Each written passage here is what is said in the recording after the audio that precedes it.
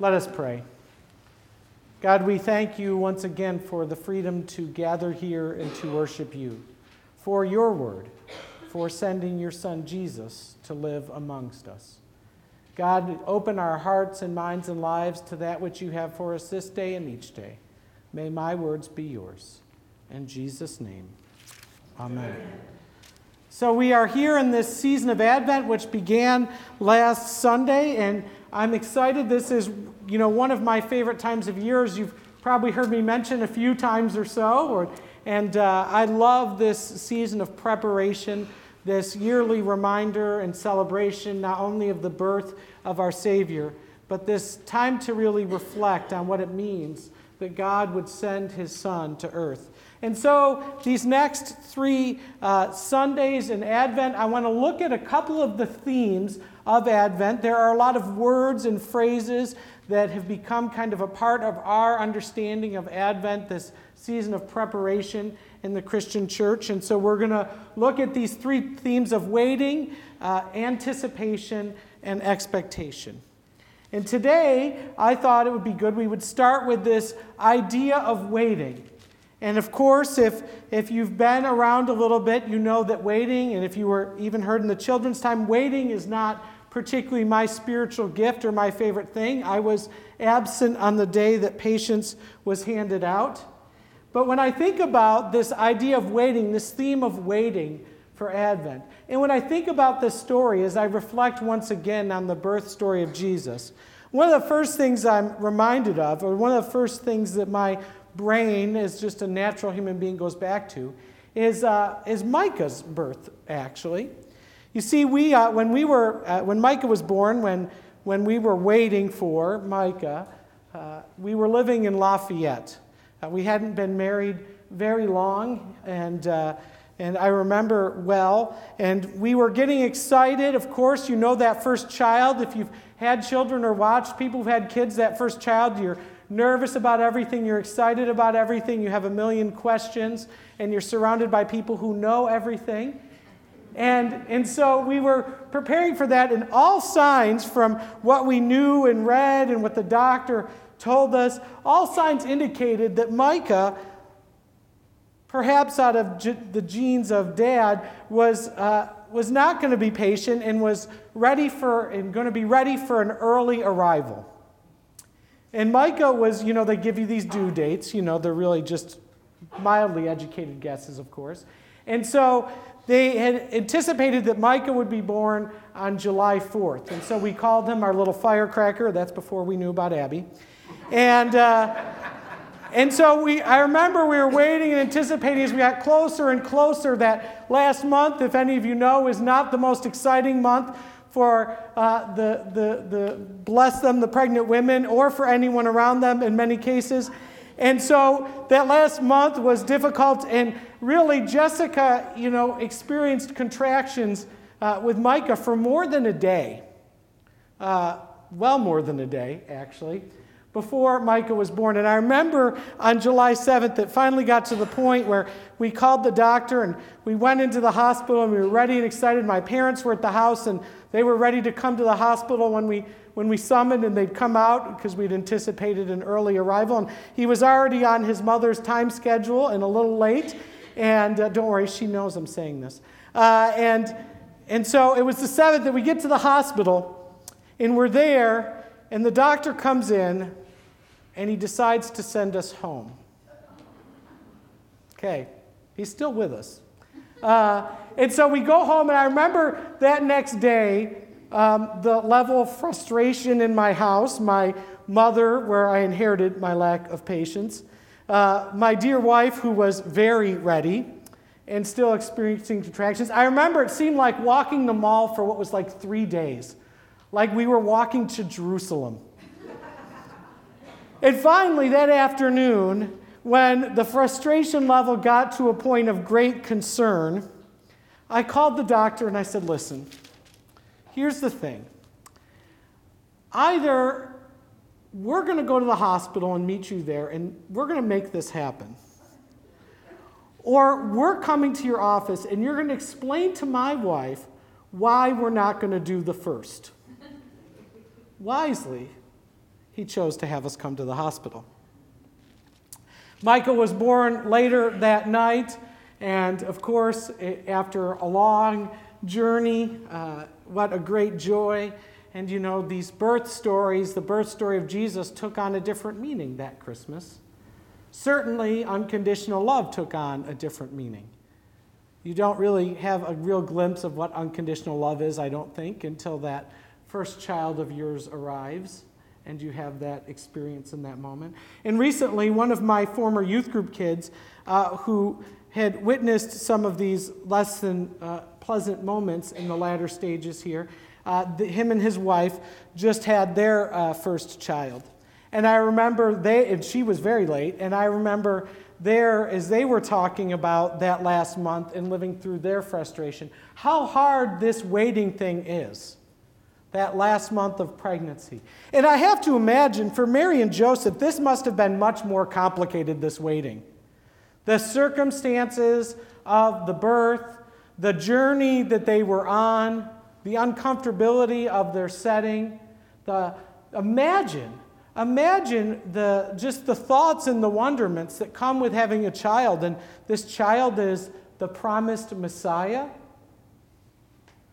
The waiting is difficult, but the waiting is an important part of our story. You see, this story points us to some important things, this account in Matthew.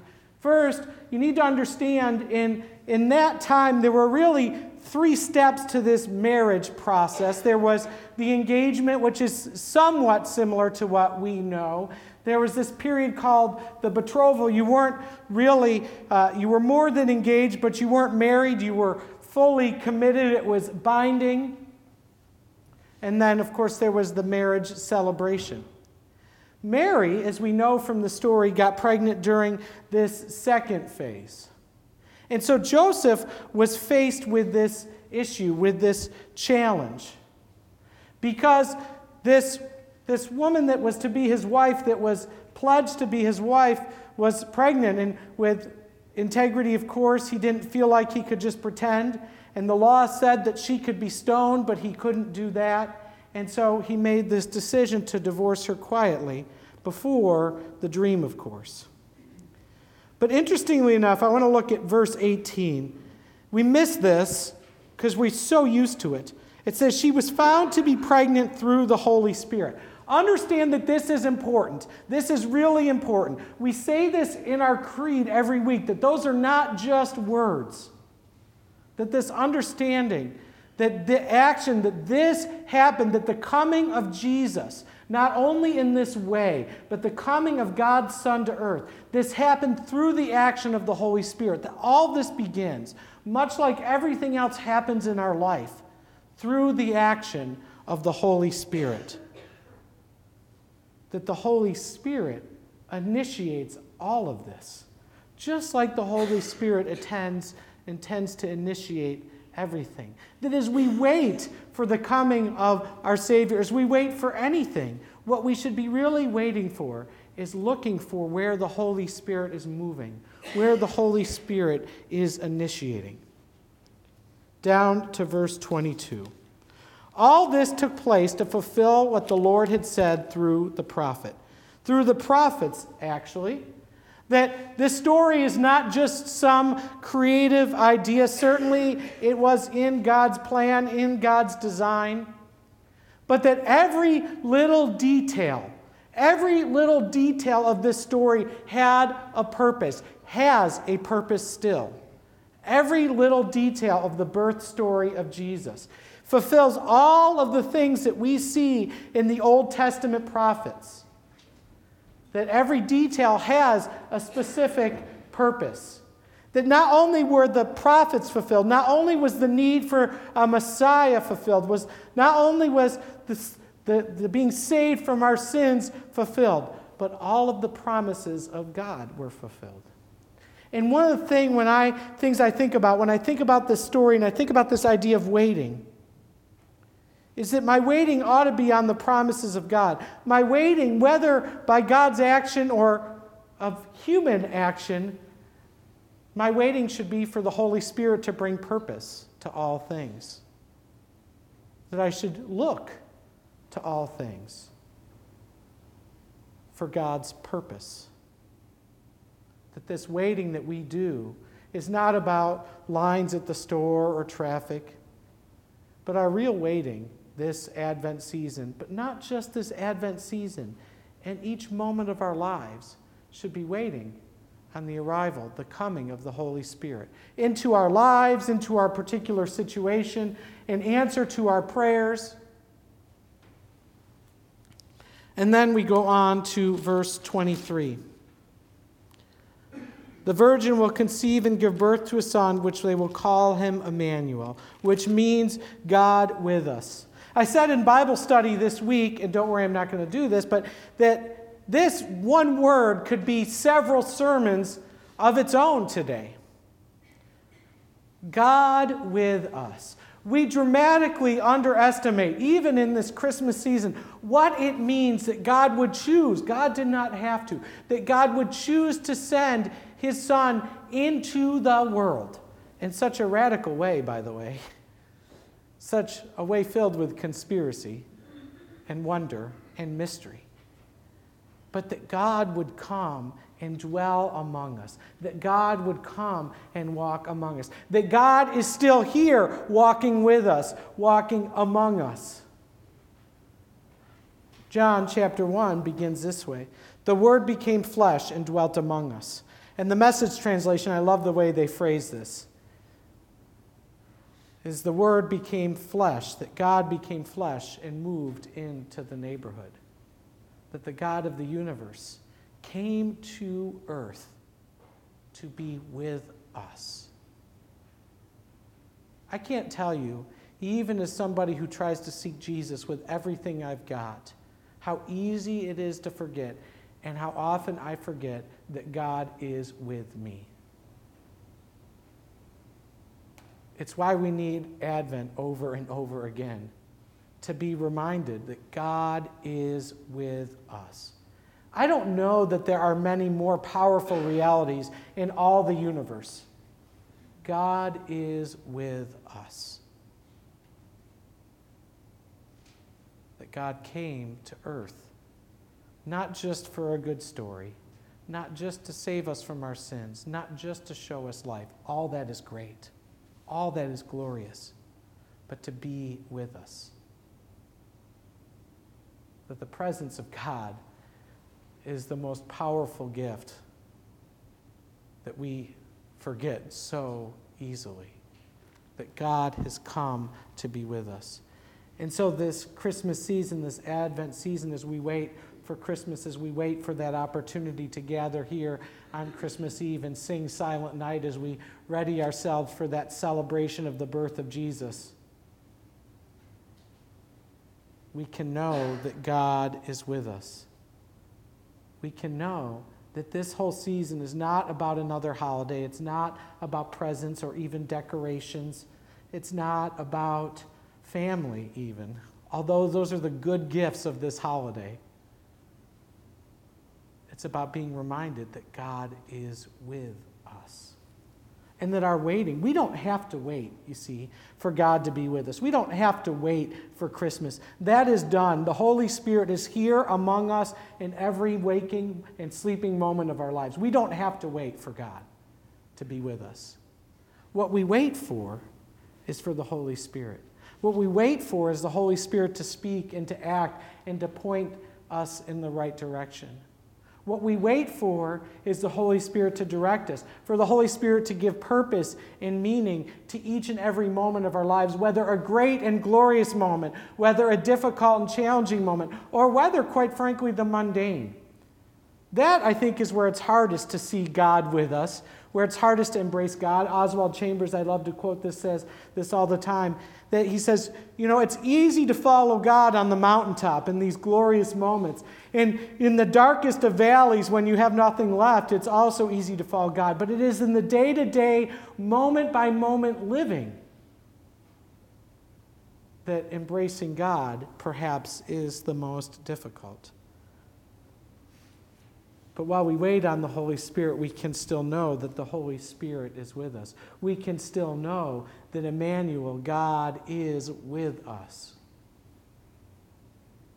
seeking to take every moment and, like the story, the birth story of our Savior, give it purpose and give it meaning, to surprise us, to call us to difficult obedience, to give us life. You see, we call Jesus the greatest gift to the world, and rightly so. But so oftentimes, and again, rightly so, we frame that and think about that in terms of this God who saved us from our sins. But what about that God who is present with us always? What would be different about my life if I were to recognize in each and every moment that God is present with me? What would be different about our lives this Christmas season and beyond if we were to look and to find a way to just a little bit more recognize that God is present with us in our lives? What would change about our heart, our attitudes, the way that we see things, the way that we act, our relationships, all the stuff in our life, the good stuff that matters so deeply to us? What would happen if we were to find a way to see God's presence more in those things? I suspect that everyday, ordinary life, as well as the extraordinary season of Christmas, would take on a whole new meaning. You see, it was exciting, even though I hated the waiting. And I had the easy job, I get it, for Micah. That was the hardest part, other than not being able to take on some of the things that Jessica had to bear. But you know, there's a dramatic difference between Micah that we're waiting for in the womb and the Micah who became present. Even more dramatically so with Jesus Christ, who is present with us. And we wait for the Holy Spirit to act, trusting that God's presence, that God's grace, and that this beautiful story of Christmas are enough to sustain us, but more importantly, give us life. Let us pray. God, we thank you for this Christmas story. We've heard it thousands of times, yet you desire for it to have meaning for us more and more in each and every season that we hear it. Help us to recognize the power of your presence. God, help us in the midst of struggling with waiting on things that don't matter, to wait on the thing that does matter, the initiation of your Holy Spirit. God, transform our lives so that we could see your presence more and more in each and every moment.